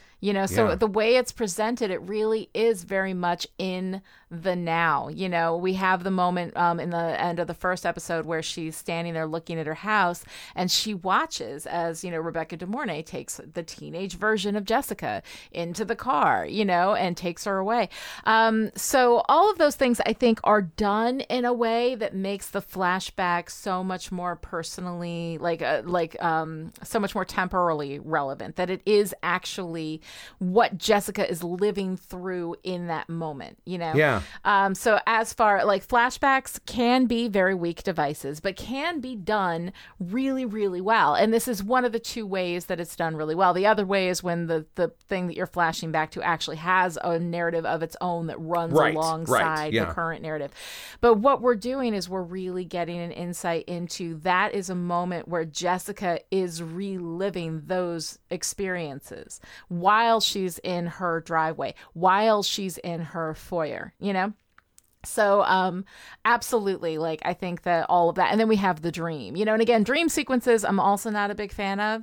But in this particular moment, I mean, it is not one of these dream sequences in which we're trying to figure out what the balloon means. You know, I mean, like, it's all like it's not this like false, you know, kind of sense of like artistry and look how deep and metaphorical we are. This is actually her lived experience in that moment. She is living and reliving these things that are haunting her, and she's in the house where, you know, like where she lived that life, you know, with these people who would die, as far as she sees it, because of her.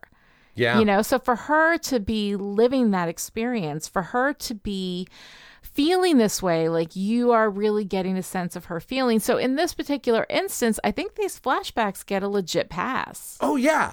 I mean, that's why it's my favorite part. Like, I am quietly folding these two episodes up, especially WWJD, and putting them in my back pocket for next time when I'm railing against false conflict and because people won't talk, and dream sequences and flashbacks, and people go, well, when was it done well? And I can go, right here, baby. There you go. Yeah. Yeah. No, I always have like a set few examples of these bad, you know, devices, these generally, you know, misbehaved devices, misused devices, where they're actually used really, really well, because it's not that the device itself is bad. It's that the way we typically use it tends to be cheap writing. Yes. And this is a circumstance where that's not the case. So I guess my favorite part is I get to prove myself correct out in the world, but whatever. Yes. I'll take it. What about your favorite part, Lonnie? Is it more, less, or the same amount of, you know, self-serving? Well, I don't know. Maybe. I don't know. It's Kilgrave's declaration of love in the police precinct. Absolutely. That scene is so dark. And it maps, like, you know, not in its specifics, but in the sense of it, in the way that it plays to, like, actual abusive relationships. It is so creepy, so effective, so well done. David Tennant is terrifying and delightful at the same time. It is just amazing. And so, like, I'm in awe of it. I'm made horribly uncomfortable by it. And this is the thing, like, Jessica Jones is just, it makes you feel cognitively dissonant. It makes you feel emotionally dissonant. Everything within this story works against itself and yet so beautifully harmonizes. It is kind of masterful, and I love it. I mean, I don't think I'm giving away anything when I say that this is the best of the Netflix MCU stuff that I've seen. Yeah. There's a few things I haven't seen yet, but I honestly, it's not shade on them when I say I don't expect them to displace Jessica Jones season 1. I just don't expect it. If they do, great, but I can't go in expecting that because I will be disappointed. Exactly. No, this is so incredibly good and so incredibly powerful, and I absolutely love it. All right, if you enjoyed this conversation and would like to join in, come find us on Twitter. I am at Lonnie Diane Rich, and Joshua is at Joshua Unruh, and the hashtag is Listen Up A-Holes. Both Chipperish Media and Pulp Diction Productions are entirely supported by listeners like you who draw our initials with a big heart around them on your Etch-a-Sketch. Show your support by visiting our Patreon pages or by leaving a great review on Apple Podcasts to make it easier for more people to find us and join in the conversation. The links to Apple Podcasts and both our Patreon pages are easy to find right there in your show notes. Thanks so much for joining us for this episode of Listen Up A-Holes. We'll be back next time with our discussion of Jessica Jones Season 1, Episodes 9 and 10. Until then, Obi-Wan Kenobi. But cooler.